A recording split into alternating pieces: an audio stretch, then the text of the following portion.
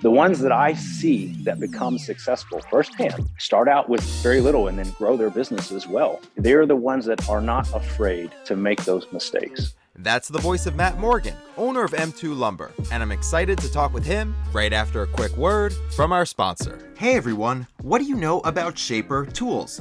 Specifically, the Shaper Origin. As a listener to this show, you can try a Shaper Origin risk-free for 30 days in your own shop. That's right, in your own shop. Just by visiting shapertools.com/furniture brand to learn more. The handheld CNC router that has brought digital precision and efficiency of workflow to so many people is yours to try risk-free. Use it to tackle your joinery, your cabinetry, your hardware installations, and more, with speed, precision, and the reliability your business needs. If you want to learn more or to give it a risk-free 30-day try, just visit shapertools.com/furniture brand or check the link in the show notes. And now, on with the episode. Hello and welcome to Building a Furniture Brand with Ethan Abramson, the show that talks about the business behind the furniture business. On this episode, I sit down with Matt Morgan, owner of the upstate South Carolina furniture company M2 Lumber.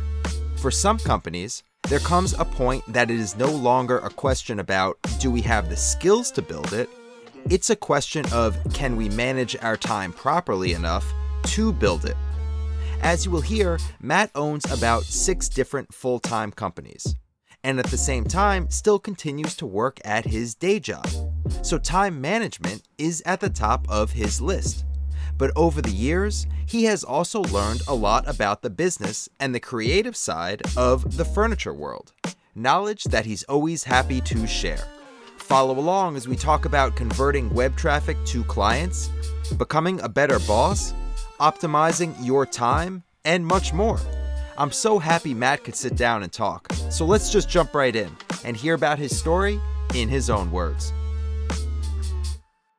My father was a very talented woodworker as a hobby, not as a profession. He's a cardiovascular perfusionist in the medical field, which is very different, but he was just a very talented woodworker and he enjoyed doing it. He built things from, traditional furniture, secretary desk, corner cabinets. He built grandfather clocks all the way to complete other end of the spectrum, making Alaskan kayaks, and even made a hand-carved Stradivarius style violin once for my sister.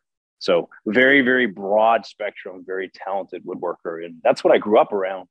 I do have memories as a child spending some time in the shop. I almost cut my thumb off with a bandsaw when I was 12 years old, for example. So in that aspect, I guess I could say I've been doing woodworking for 20 years. But when I didn't do it a whole lot in my teenage years, as most teenagers, I was doing other things that were not as healthy or advantageous for my future or my career. And then I went to college and got an education in engineering, and then got my first real job after school. And that's when I sort of got back into looking for healthy, mature hobbies to do. And I naturally fell back to woodworking because I had already some experience with that.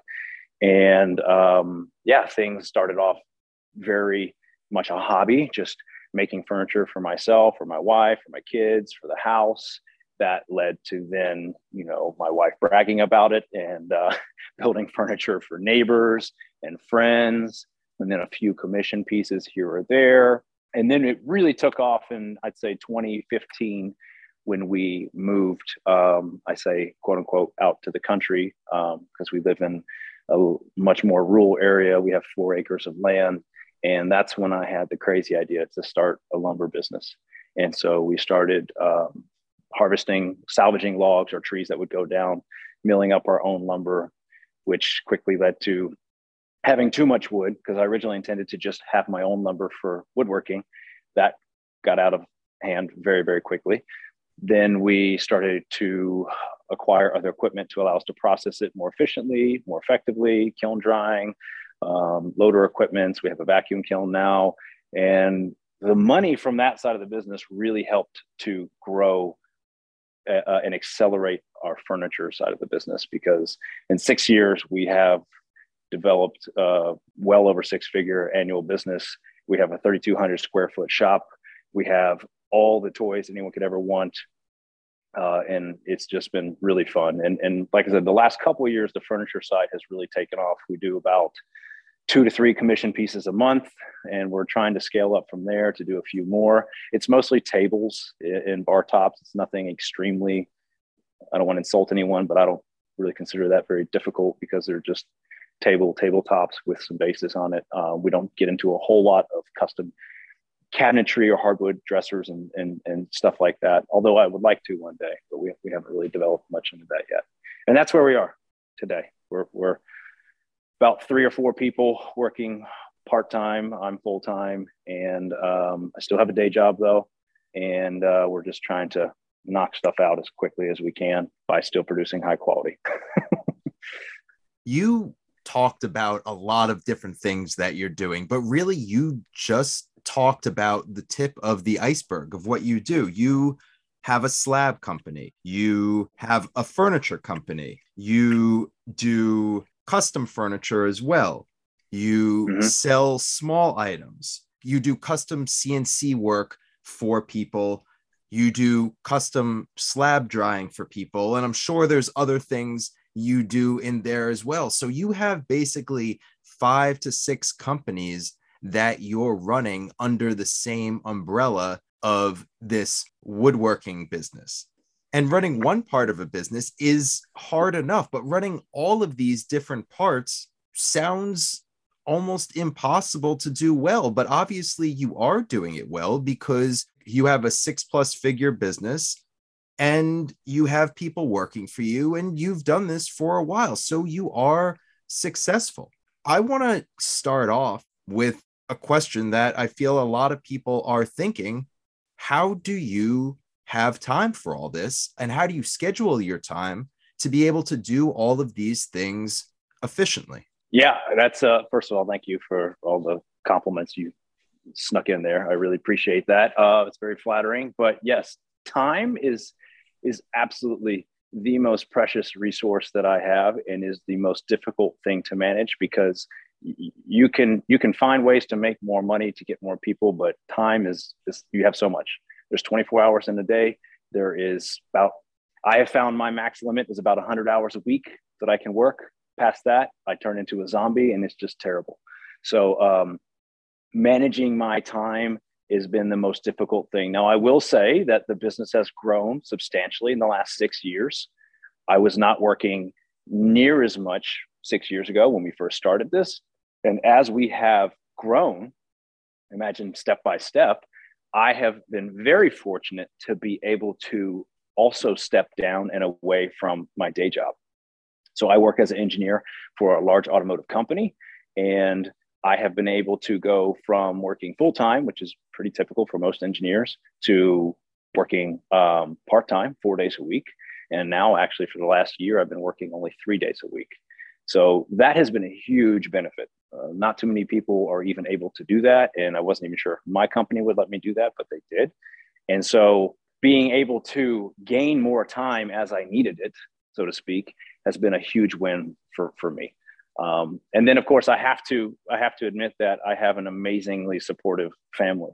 I have 2 children, a 13-year-old and a 6-year-old daughter, and my wife, who works full-time as well as a teacher. She has been an amazingly supportive person for me to do this. She understands that it is a huge investment because there are many nights that I do not eat dinner with my family. There are many vacations that I don't go on to do.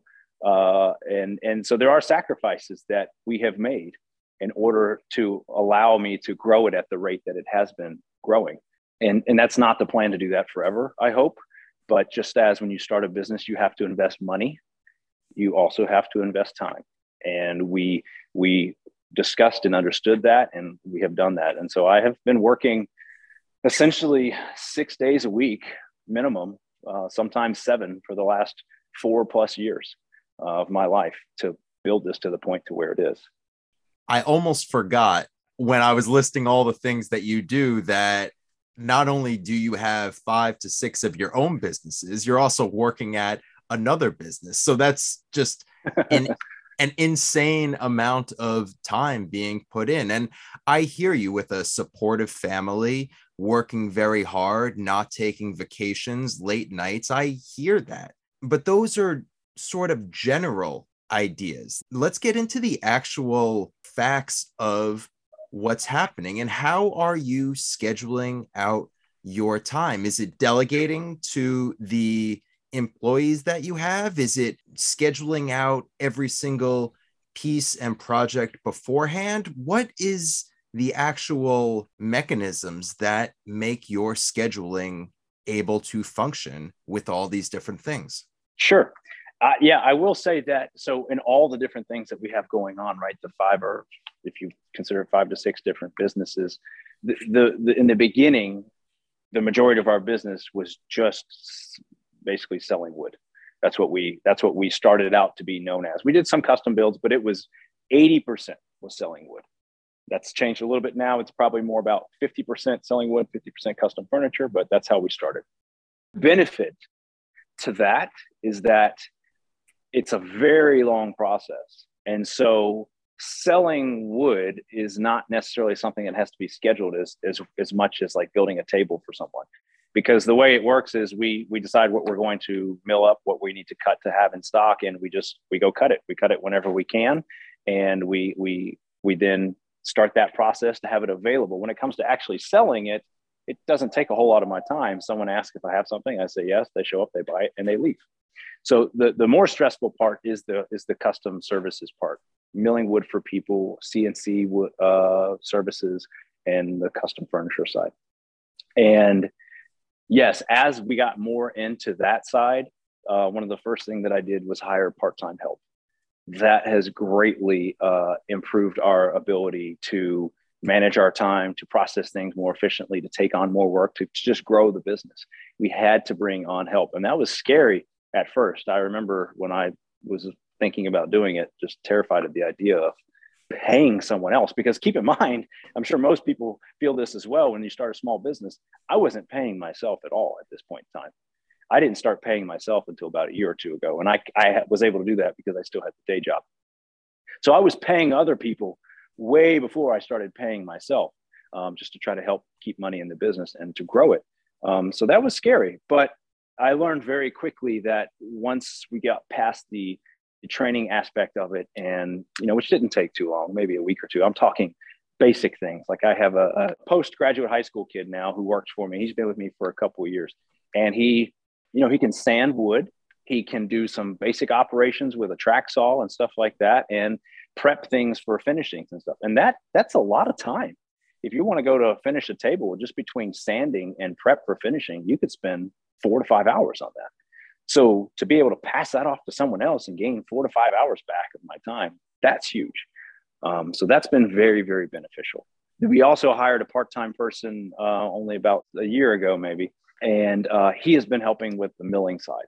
So I've trained him on how to run the sawmill, and we're still sort of in training on working on some of the things, but he's done an excellent job, and he's been a big help and benefit to me in that aspect as well, because milling wood is something that we would dedicate about 10 to 20 hours a week of doing. And having him do that is amazing, because then it frees me up, again, even more hours to dedicate to other things such as marketing, advertising, custom CNC work, other things like that really I'm the only one that can do.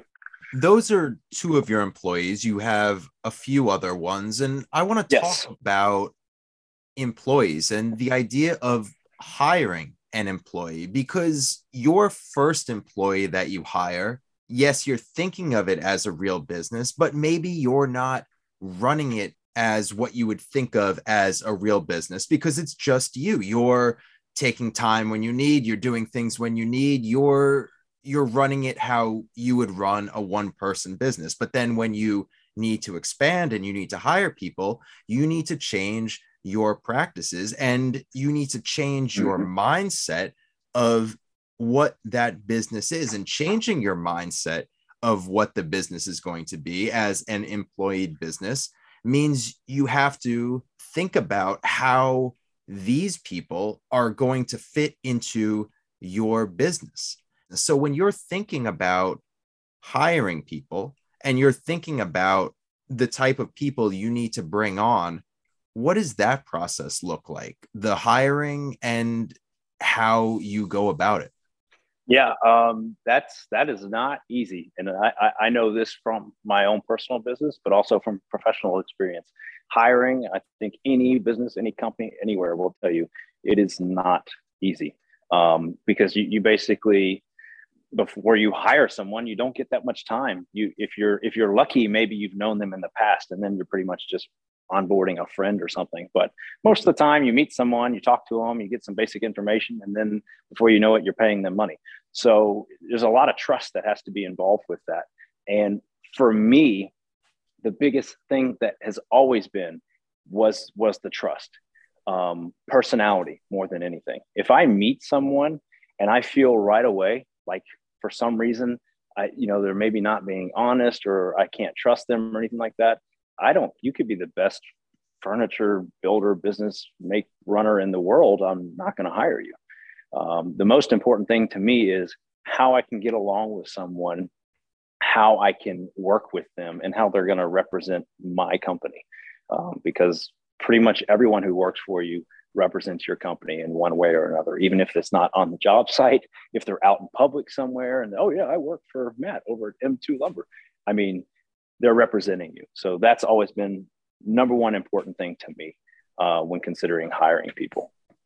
A lot of people nowadays find their furniture makers, find the people that they want to work with, find basically anything that they need on social media. We can't deny that social media is the advertising of our lives right now, and that's the way people find things. But if you're going to spend money on something, if you're going to go beyond just looking at a nice piece of furniture or a video of some lumber, and you're actually going to invest some money, then you go to the person's website. And that is the door to the business. And that is what brings people in. And your website, front and center, when you come to the homepage, is your reviews from Google and Facebook, showing that you are a trustworthy company, and also a chat now feature with all the common questions that I'm sure you get asked all the time. So those two things right off the bat, we talked about how you don't have time to waste. Those two things get people in the door. They understand that you're a real business, a trustworthy business, and then they can start asking their questions. How important is it for you to have your website set up like that? How were you doing it when you started, and what changed to how you're doing it today? Yeah, that's an amazing point to bring up, because we get on average, I would say, around 400 or 500 hits on our website each month, which isn't a ton, but for us, it's pretty good, and it's been growing up substantially since then.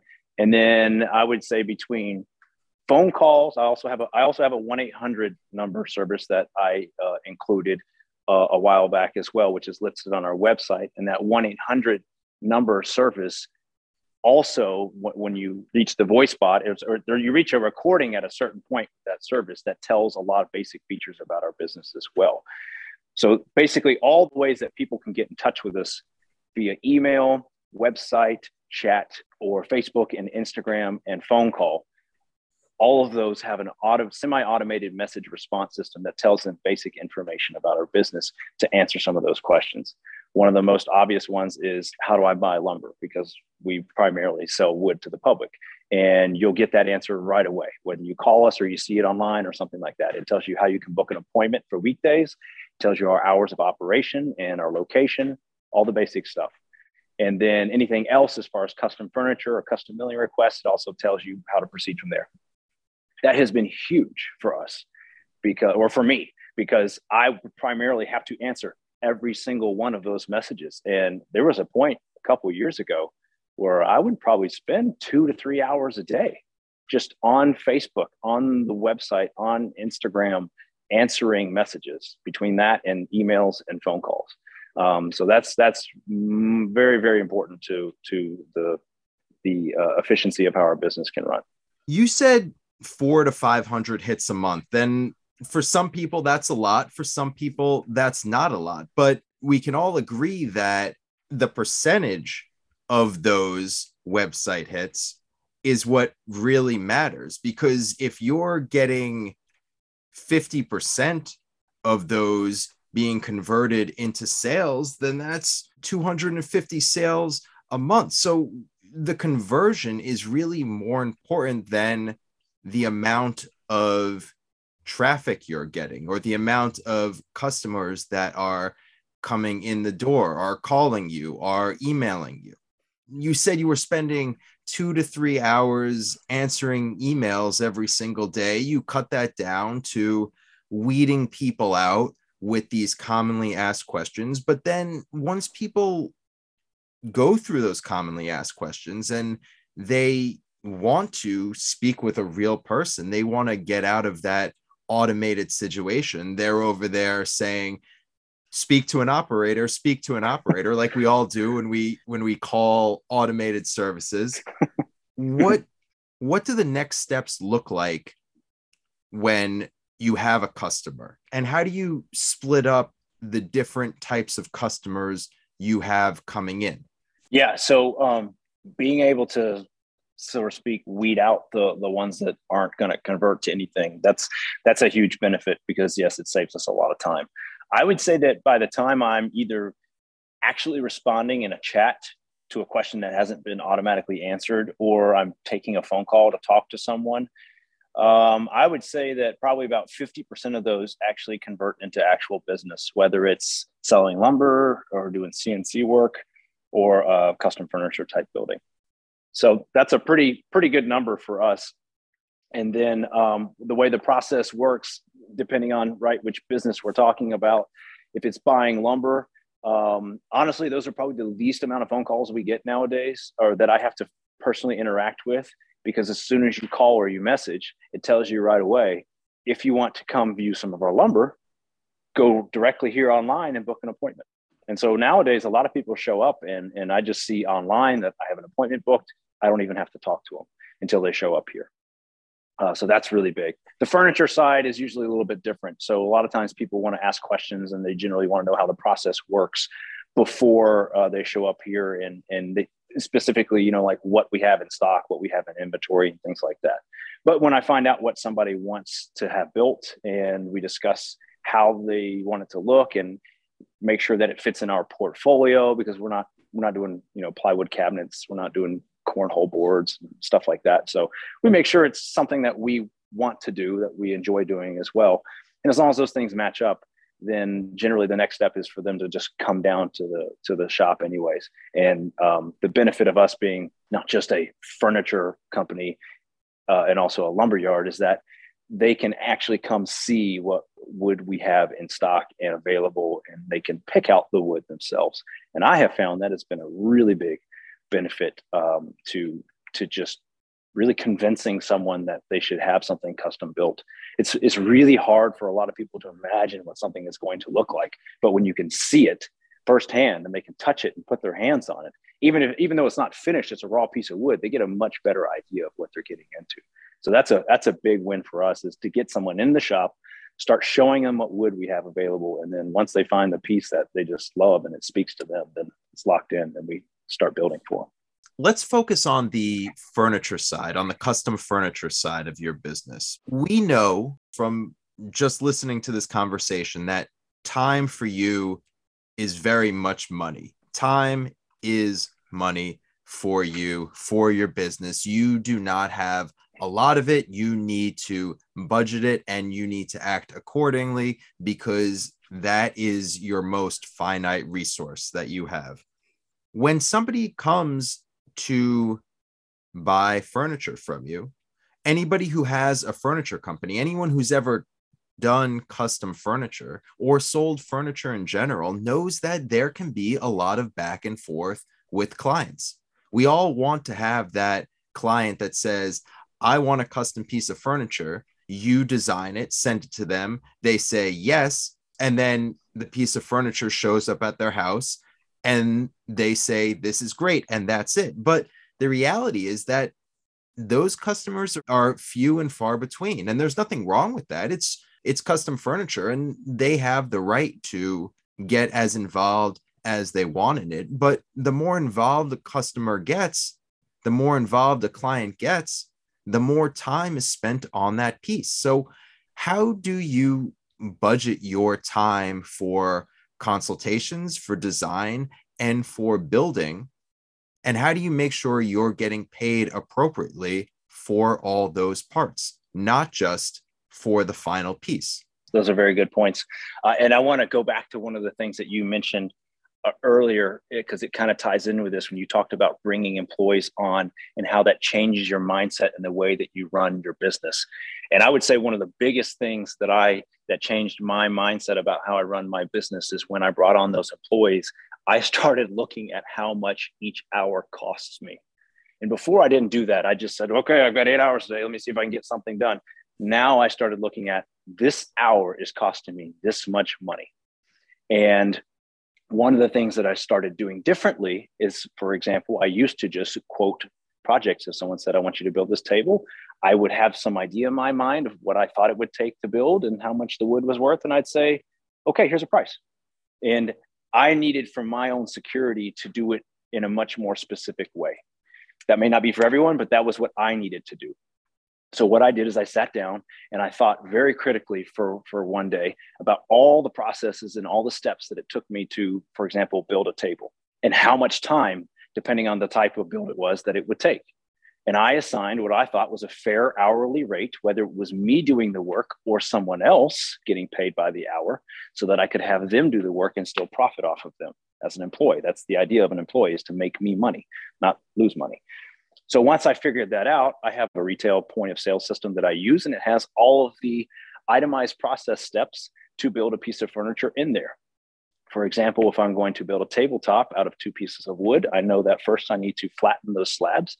Then I need to joint the edges. Then I need to put some domino joints in there, clamp them up and glue them. Then I might need to flatten it again afterwards. Then I'll need to do some sanding and some prep work. And then I'll need to do some finishing. Each one of those steps takes a certain amount of time and has a dollar amount assigned to it. When I quote a table, it's line by line, just like that, with a total amount.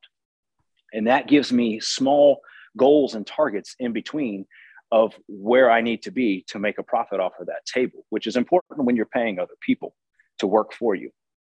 And in the beginning, it was not right. It was wrong. And I can tell you that I have increased my rates. I've adjusted how much time it takes to do it. But now, after 3 to 4 years of doing it, I generally know right off the bat, if someone wants a book match tabletop with a metal base, I know how much it's going to cost because I've done it so many times and I'm confident I can make a profit on it. And so that was an important mind shift in how I run my business on the furniture side of it.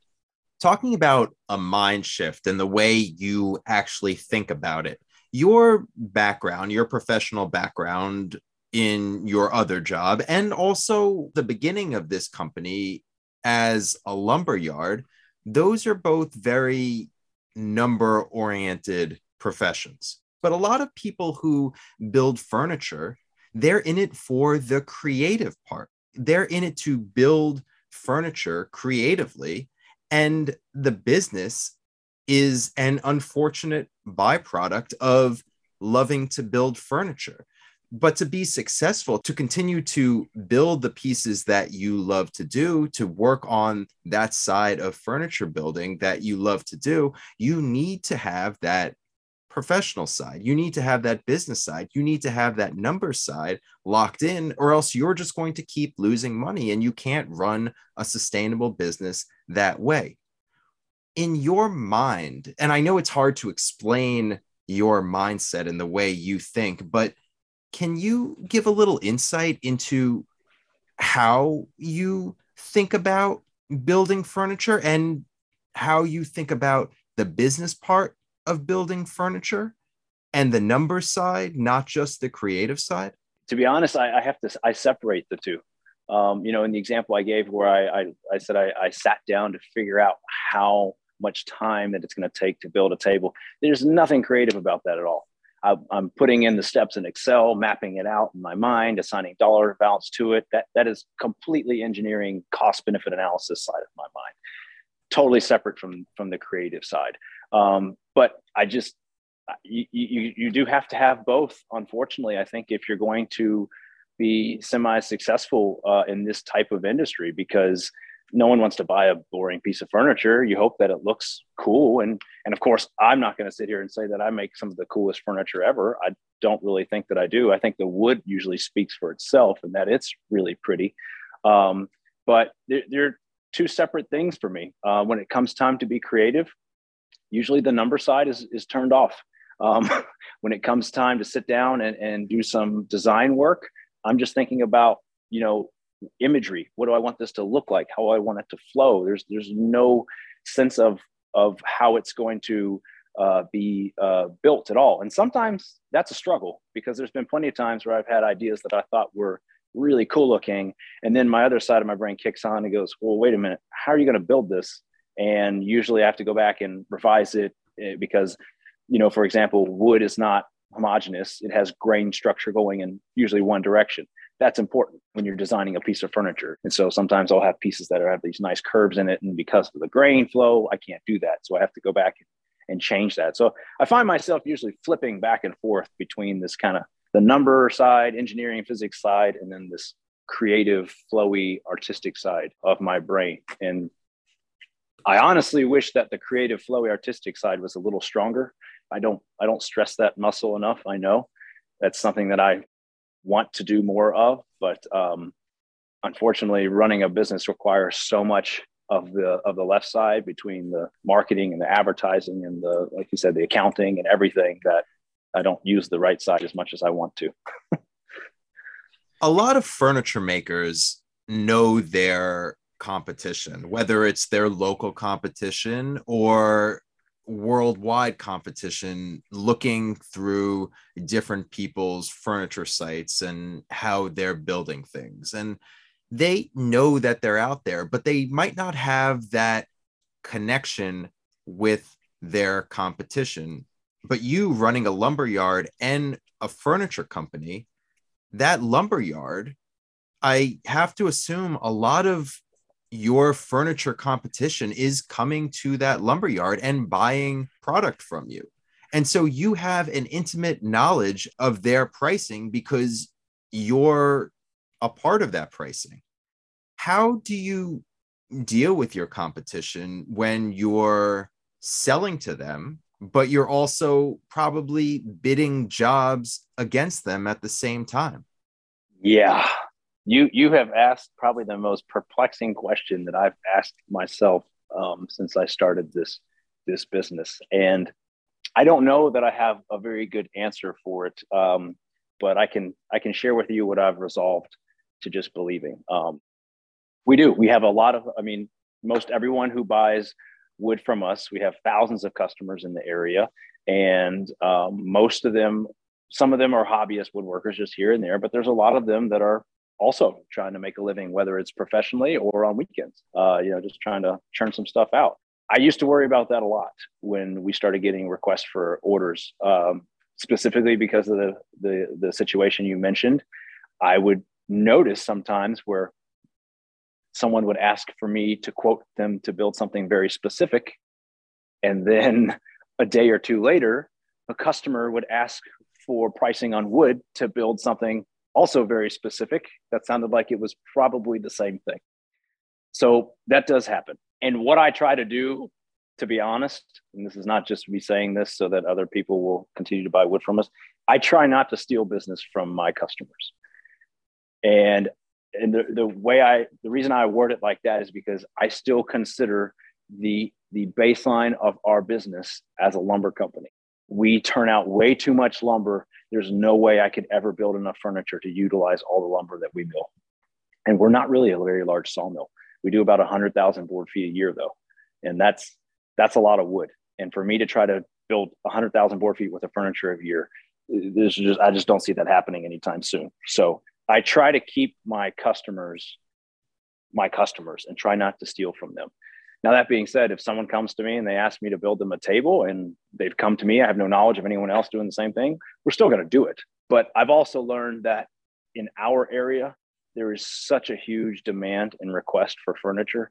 I really don't think that I could hurt anyone else's business that much by doing what we're doing, because there's such a high demand and a need for custom furniture, especially in the last couple of years because of the situation with COVID and then material shortages and issues with the ports. I mean, a lot of stuff that people used to order online had super long lead times. And so then all of a sudden having something custom built was not only just the same cost, but you could even get it quicker sometimes. So there is a really big demand for it. So I don't worry about it as much as I used to, but it's definitely something that is on my mind from time to time. You're not actively stealing business from your customers, and that's a very respectful and appropriate thing to do. You are the supplier and you want to have your customers succeed so they keep coming back to you, and I get that. But you also have this furniture side of your business, and without actively stealing customers, you are actively putting yourself out there and trying to build the furniture side of your business. What does marketing for the furniture side look like for you, and how do you go about that? Because I know it's much different than marketing for the lumber side. Yeah. So you may not like the answer that I'm going to give you to this, because it really plays off of what I was just talking about trying to focus on our main thing, which is the lumber side of business and not wanting to steal from customers. Honestly, I have not tried very hard at all to purposely market and advertise the furniture side of our business. And by that, I mean, I don't have very many at all paid ads out there online. We post pictures of stuff that we build on social media, and then people see it and they like it, and then they reach out to us. Or the stuff that we build for our customers, they tell their friends and their family and they see it. It's mostly been word of mouth on the furniture that we build. The lumber side, completely different. We pay Google, Facebook, Instagram, anyone you can imagine. We pay for ads every week so that when someone does a Google search, we're on the top of the list. But for the furniture side, we really haven't had to do that. It's been mostly word of mouth that people have found out about us, and social media. I will say, to follow up on that, I mean, based on my experience with marketing and advertising for the lumber side of the business with Google and Facebook and Instagram, I'm positive that if we were to take the same amount of money that we dump into those campaigns and do the same thing from furniture, I am positive that it would increase our custom order request and revenue stream for that side of the business. And the main reason I haven't done it was because the situation that we're in now, with the amount of orders that we get, and then plus selling lumber to the public, we actually are at the point to where we can barely keep up with the amount of lumber that we can kiln dry. So essentially, a substantial growth on either side of our business is going to force us to look at some heavy investment to be able to dry wood faster, because we have 2 kilns, and that's really our bottleneck in our entire process. So I'm not saying that we won't do that. We probably will, but obviously I don't need to invest a lot of money to grow the business to the point to where I can't support it with my material supply. So that's kind of where we're at right now. Well, you will hit a point, if you don't scale properly both sides of the business, that you're going to be cannibalizing one or the other part of your business. If you produce too much lumber, then you're going to have to focus all the way on the lumber. And if you use all that lumber to build furniture, then you're not going to have a lumber company.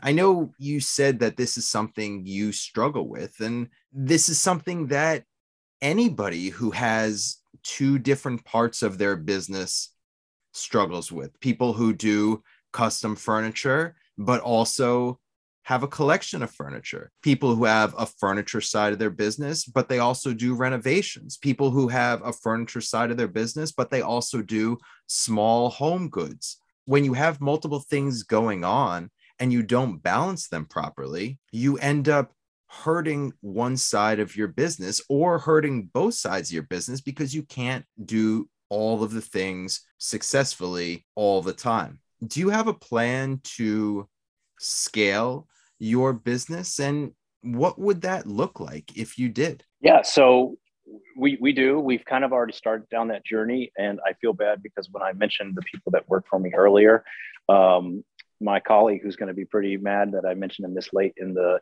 interview, his name is Trent Loftus.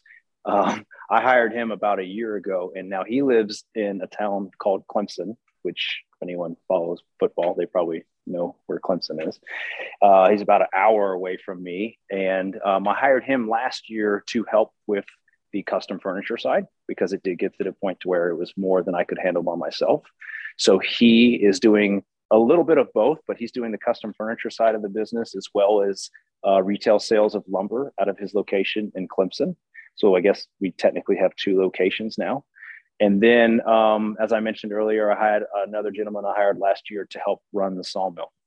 So I've pulled on more help to alleviate some of that need to focus on either side, because if the shift comes to we need to cut a lot of wood, I'm sort of the middleman that can float back and forth. If we need to cut and focus on processing lumber and wood, I can help out with the other person that I've hired over there. And there's 2 of us that can tag team that and make that side of the business flourish more. If there's a huge swell in custom order requests, then I have Trent and I can focus on that together, and then we can team up and knock that out. And so I'm floating back and forth between the 2 of them as needed, depending on where the business is going. And I'm trying to scale them both equally, to be honest. Obviously, if I can make money building furniture, I'd like to continue to do that. If I can make money selling wood, I'd like to do that as well. I don't want to quit either one of those. So I'm just kind of seeing of where the customer demand's coming from, where the economy is going, and which side of the business needs more attention, and shifting myself based on that. Do you base your decisions on the actual numbers or a feeling of where the business is going? And I know that it sounds like the obvious answer should be numbers, but some people build things off of their emotions, off of their gut feeling. So I am genuinely wondering, when you're thinking about scaling, is it purely based on the black and white numbers, or do you have a feeling of, I think it's going to go this way? Yeah, that's a good question. Both, again, unfortunately. I would say that when it comes to scaling and what I should do using the logical and the reason side of my brain, of course, that always comes down to numbers. Even if I feel like this part of my business is doing well, I go back to the numbers and I double check and I look and I go, yep, okay, of course it is. So that's what needs to be scaled. We're selling lots of wood. I can tell because our inventory is going low. We're working more hours. We have more appointments, people coming in. The revenue side of the business is going up. Then, okay, scaling next, I need to buy another kiln or maybe a higher production sawmill or something. Same thing on the furniture side. Getting more requests with that. I need to hire some more help, maybe look at more machines to make our process more efficient so that we can turn around faster, so that we don't, we can take on more orders. We don't have to turn them down, that sort of thing. But as far as what I want to do, that will always be the furniture side of it. That's what got me into this. Remember, I was doing woodworking before I discovered, sawing with a sawmill and producing lumber. I love furniture. I love the creative side of it. I will always, always want to do that. If I didn't want to do that, I wouldn't be doing the production side. Lumber is, when you're milling up a log, it's pretty. A lot of people love to zone out and watch YouTube videos of sawmills cutting wood and showing what it looks like on the inside. It's beautiful, but it can become very monotonous very easily, because you have to think of producing thousands of board feet. And if you honestly stand around all day long to look at how beautiful a piece of wood is, you're not going to be making a whole lot of production and make a lot of money. So you unfortunately have to look at that side of the business as just make it as quick as you can, get it going. Furniture is very opposite. We don't like to rush furniture. We like to take our time to make sure that it looks beautiful, that it's built right, that we've thought about the design correctly and the function of the piece and the flow and everything. So It's definitely both sides, but what I want to do and my passion is definitely furniture. You said you don't rush the furniture side, and I get that. And I'm sure you also don't rush the sawmill side too. You've been doing this for a while and you take an appropriate amount of time for what needs to be done. But on the flip side of that, you are very aware with your employees how much an hour costs, how much that time costs. Even if it needs to be done, it still costs you money. As a boss of these people, yes, you can be a friendly boss. You can be somebody who works with them. You can be as much hands on as you want. But when it comes down to it, you are still the boss. You are the one signing the paychecks. How do you balance that idea of working with somebody, but also remembering that they work for you?